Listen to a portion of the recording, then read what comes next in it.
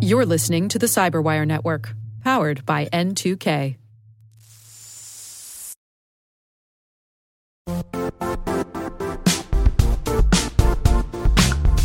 The IT world used to be simpler.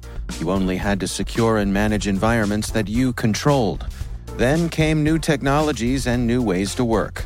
Now, employees, apps, and networks are everywhere. This means poor visibility, security gaps, and added risk. That's why Cloudflare created the first-ever connectivity cloud. Visit cloudflare.com to protect your business everywhere you do business.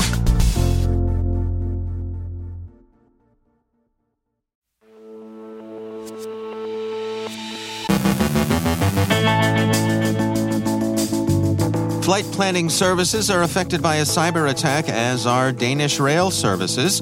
A BEC gang impersonates international law firms. The effects of the hybrid war on action in cyberspace. Deepen Desai from Zscaler examines the evolution of the X-Files stealer. Maria Vermatsis has an analysis of the Starlink situation in Ukraine. And a sad final farewell to Vitaly Kremez, gone far too soon.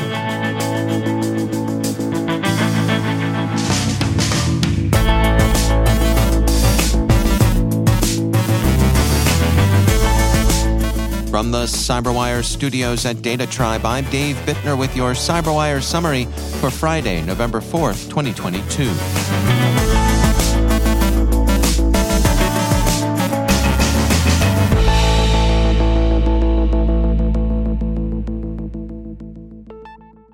We open with a couple of stories that have affected different transportation sectors over the past week.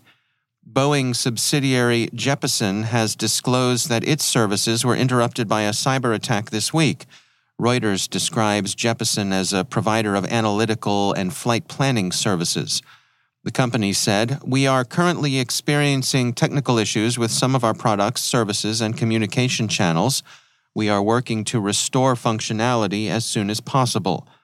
Among the services affected is the processing and distribution of NOTAMs, Notice to Air Missions. NOTAMs remain available from other official sources. Live and Let's Fly reports that the incident may have been a ransomware attack. Train service interruptions in Denmark last Saturday have now been attributed to a cyber attack, Reuters reports. Danish rail operator DSB said yesterday that an IT contractor, Supio, had been hit by a criminally motivated cyber attack that led Supio to shut down its servers as a precaution. This had a cascading effect on rail service. Security firm Abnormal Security is tracking a threat actor they call Crimson Kingsnake that's launching business email compromise attacks by impersonating attorneys, law firms, and debt recovery services. Crimson Kingsnake specializes in blind third-party impersonation attacks, a term Abnormal uses to describe BEC attacks in which the threat actor doesn't have direct visibility into the targeted organization's communications or business transactions. The researchers say, based on our observations, a typical Crimson Kingsnake attack starts with an email impersonating an attorney and referencing an overdue payment the target's company owes to the firm or a company they represent. The impersonated attorney and the law firm they purportedly work for actually exist in the real world, so if the target ran a Google search for either, they would actually find results for the impersonated parties. To add legitimacy to their communications, Crimson Kingsnake uses email addresses hosted on domains closely resembling a firm's real domain. The display name of the sender is set to the attorney that is being impersonated, and the email signature contains the firm's actual company address. Since March of 2022, we've identified 92 domains linked to Crimson Kingsnake that have mimicked the domains of 19 law firms and debt collection agencies in the United States, the United Kingdom, and Australia. Many of the firms referenced in Crimson Kingsnake attacks are major multinational practices with a global footprint. If an employee replies to one of these emails, the attacker will send them a phony invoice requesting tens of thousands of dollars. If the employee questions the invoice, the attackers will impersonate an executive at the employee's company authorizing the transaction. So, the social engineering mingled the authority of a law firm with the fear that legal letterhead often induces. It's proved enough to get some people to lower their guard. Russian cyber campaigns have so far not worked the widespread devastation on Ukrainian and allied infrastructure that had been expected at the outset of the war, but ENISA, the EU's cybersecurity agency, finds that the war has nonetheless shaped activity in cyberspace. ENISA's Threat Landscape 2022 report says, the geopolitical situations, particularly the Russian invasion of Ukraine, have acted as a game changer over the reporting period for the global cyber domain. While we still observe an increase in the number of threats, we also see a wider range of vectors emerge, such as zero-day exploits and AI-enabled disinformation and deepfakes. As a result, more malicious and widespread attacks emerge, having more damaging impact. How and why the cyber phases of the hybrid war have developed as they have remains a matter for speculation and analysis. The Carnegie Endowment for International Peace has issued an assessment of the state of international assistance rendered to Ukraine for its cyber defense. Such assistance is being considered as at least a partial explanation of Russia's failure to meet expectations in its cyber campaign. The report offers a clear summary of pre-war expectations of Russian performance in cyberspace, stating, many, though not all, pre-war assessments expected that cyber attacks would play a significant role in Russia's campaign. The strategic context suggested that although Ukraine had much experience in defending against Russian cyber attacks and could call on motivated, highly capable experts to protect critical targets, it would ultimately be unable to prevent major harm to and exploitation of digital networks and data. Ukraine's operational strengths would be outmatched by Russia's strategic advantages of possessing some of the world's most powerful offensive cyber capabilities, albeit with debatable strategic effectiveness, and operating in a digital terrain that has been thought to favor the offense over defense. Moscow appeared to be holding a decisive advantage in cyberspace. Officials in Kyiv have credited assistance from the EU, the UK, and the US with providing major assistance to Ukraine's cybersecurity. Western technology companies have also provided extensive support. This assistance includes Starlink's provision of satellite communication services, which the company this week has said will continue. It also includes Microsoft's commitment of $400 million to enable Ukraine to continue its use of Redmond's cloud and data services. The Carnegie Endowment's paper concludes with some lessons learned so far from the experience of Russia's war.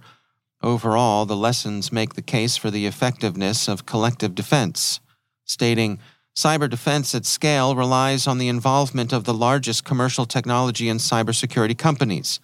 Politics and geopolitics count in cyberspace just as everywhere else. Shared values are as important as shared interests. Government can be a catalyst and sponsor of large-scale cyber defense involving commercial entities. And capacity building is valuable, but it is no substitute for capability reinforcement.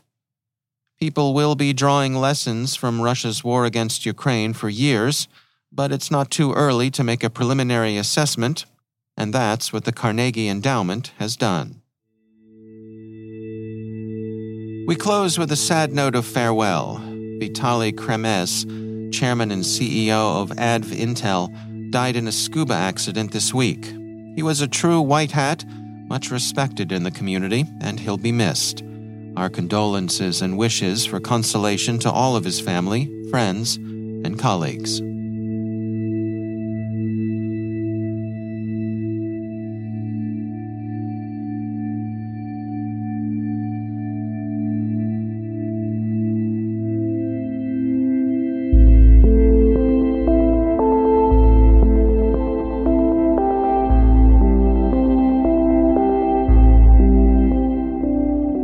Coming up after the break, Deepan Desai from Zscaler examines the evolution of the X-Files stealer. Maria Vermasas has an analysis of the Starlink situation in Ukraine. Stay with us.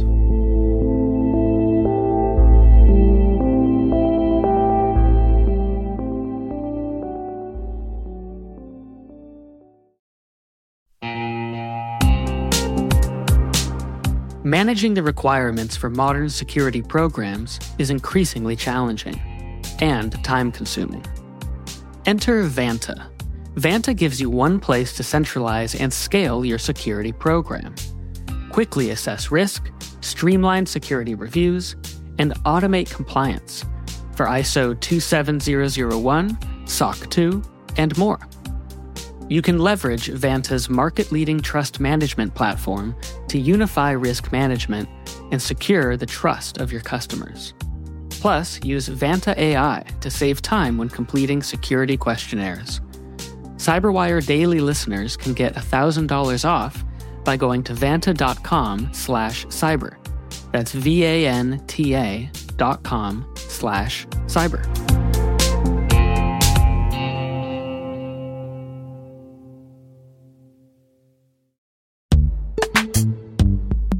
In the dynamic world of enterprise security, identity architects and IT leaders face a major challenge. Growth by repeated acquisitions multiplies the complexity of everything. Multiple IDPs, MFA providers, policy engines that all need to coexist. This can lead to fragmented user identities and policies that create security vulnerabilities and add access friction. Strata Identity solves this. Now you can decommission unneeded IDPs and consolidate the ones you'd like to keep without rewriting apps or disrupting users, engineers, and app owners. Plus, Strata's modular architecture makes it easy to integrate with any identity provider without manual maintenance and coding. Join the ranks of cybersecurity leaders using identity orchestration. Visit strata.io/cyberwire, share your top identity security priorities, and receive a pair of complimentary AirPods Pro. Offer valid for organizations with over 5,000 employees. Step into a new era of identity management at strata.io/cyberwire.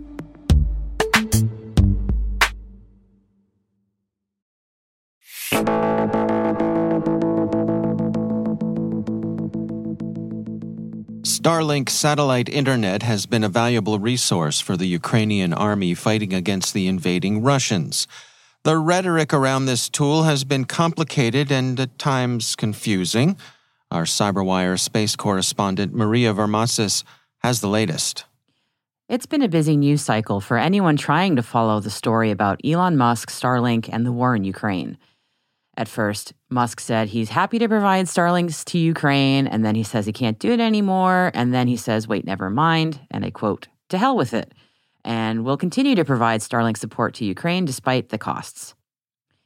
It can't be said enough that communication via Starlink has been crucial for soldiers fighting in Ukraine. Mobile phone infrastructure is damaged, distances are often too impractical for radio, so Starlink has been the option for battlefield command and control, from sharing intelligence to controlling drone flights to simply communicating with families and with the outside world. So while the debate roiled over who has been paying for Starlink access and how to sustain the financial support for Starlink service in Ukraine, wrapped up in all of this was controversy about Starlink connectivity on the Ukrainian front lines, specifically in the south and the east, just as Ukrainian fighters made some serious headway into regaining territory.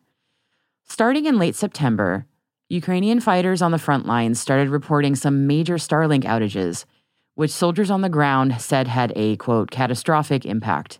As the zones of control in a war are often shifting quickly, satellite geofencing might not always reflect the on-the-ground reality. And it's possible that the geofencing meant to keep Russia from using Starlink simply hadn't been updated quickly enough to match the needs of Ukrainian fighters on the front.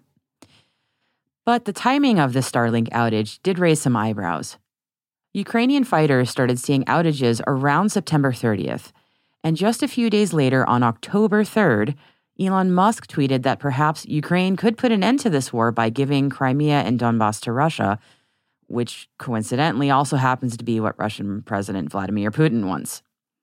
A belief repeated by some Ukrainian officials was that perhaps the geofencing had purposely not been updated to reflect Ukraine's newly regained territory. If the timing of Musk's tweets about ceding territory to Russia seemed suspect, one could infer Musk's sympathies and see restricting Ukrainian frontline access to Starlink as a decisive move to try and shift battlefield conditions to Russia's favor. But the inverse to that theory also follows.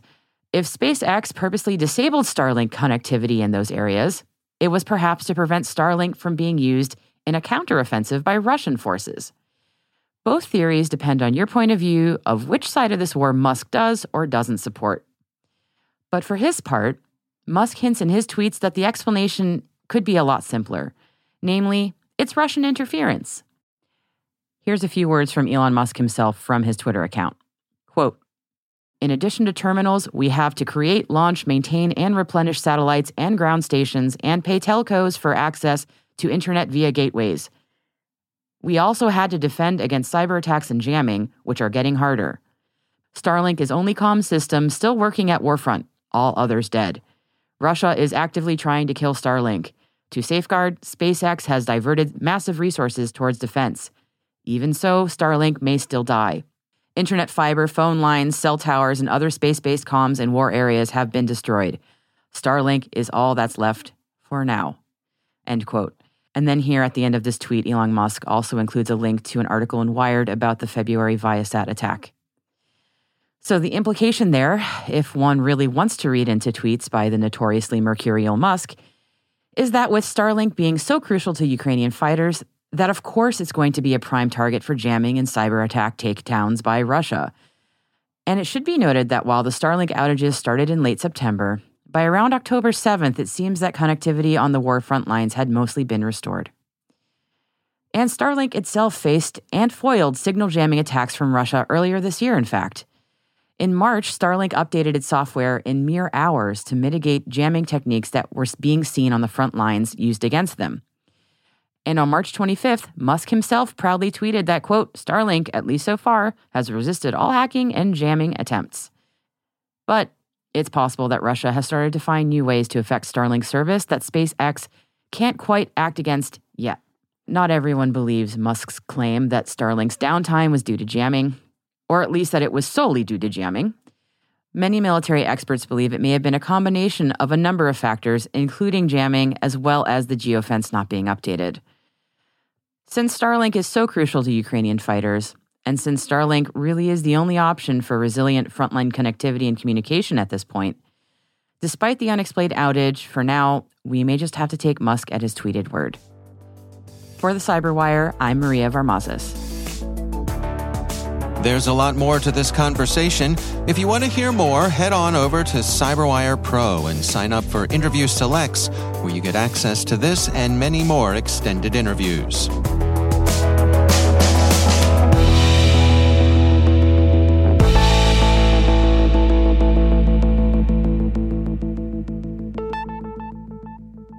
And I'm pleased to welcome back to the show Deepan Desai. He is the Chief Information Security Officer and VP of Security Research and Operations at Zscaler. Deepan, always great to welcome you back to the show. I want to talk to you today about some research that you and your colleagues have published recently. You were tracking the X-Files stealer, some of the things you've been seeing in terms of evolution of that. What can you share with us today? Yeah, thank you, Dave. Threat Labs team recently spotted a new variant of an info stealer named X-Files. And we've been tracking this for almost a couple years now. There were a few enhanced features and the way it was exfiltrating data, which prompted the team to dissect further and publish our research on it. Well, let's go through some of the details together here. What sort of things have been updated? Yeah, so, if I were to start with the history, X-Files, this family has been around since March of 2021. There were a couple variants that we saw in 2021 itself. In June, which is a couple months back, we saw a new version of this stealer where, there were a few things being added, and I'll go through that. One of the stuff that we saw with this malware was the infrastructure that was being used was in Russian region. The IPs where the phishing domains were hosted were located in Russia. The C2 panel, where the malware will communicate with post-infection, were also in Russia. And then what we've seen is in the recent variant that I'm talking about, they started exploiting Follina vulnerability, right? And for those of you that don't know, that's the remote code execution vulnerability, that Microsoft recently released a workaround guidance as well. So this was affecting Microsoft's support diagnostic tool in Windows, where a remote unauthenticated attacker could essentially exploit this vulnerability to take over the impacted system. So X-Files payload was taking advantage of that, or the threat actors behind it were taking advantage of that to plant this. And then it aims to steal and exfiltrate sensitive information such as browser credentials, crypto wallets, your FTP application credentials, and then financial stuff like credit cards. What's going on under the hood here? I mean, did you have any sense for what sort of tools they're using to develop this? Yeah, so this is actually all the variants that we have stumbled across are all written in C#. It's a programming language, and with new features being added over time by the threat actor. With the latest variant, the threat actors have switched to hiding some of the interesting strings. And this again falls in the anti-analysis, anti-evasion technique, where the goal for the threat actor is to increase the shelf life of these payloads. So base64 format rather than plain text for some of those interesting strings, change in the CNC protocol, where what will be observed over the network layer when the payload communicates with the command and control server. So we observe some obfuscation getting added over there too. That's interesting. I mean, you say you all have been tracking this organization for a couple of years now. I guess it's fair to say that we can expect them to be around for a while. Yeah, I mean, with the new updates getting pushed out, we do expect this to continue, and it's important for the end users. Again, this is one of those stealers that will show up as part of the cracked software, right? That's one. The other one was phishing campaigns being leveraged to deliver this payload as well. So make sure when you click on those links, you trust the destination. Do not download software from, unsolicited links that you receive. Never click on them to begin with. Yeah. All right.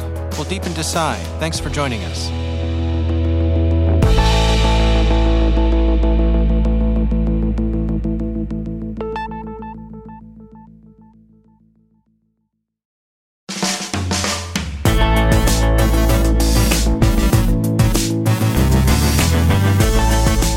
And that's the Cyberwire. For links to all of today's stories, check out our daily briefing at thecyberwire.com. Be sure to check out this weekend's Research Saturday and my conversation with Roya Gordon from Nozomi Networks on UWB real-time locating systems, how secure radio communications may fail in practice. That's Research Saturday. Check it out.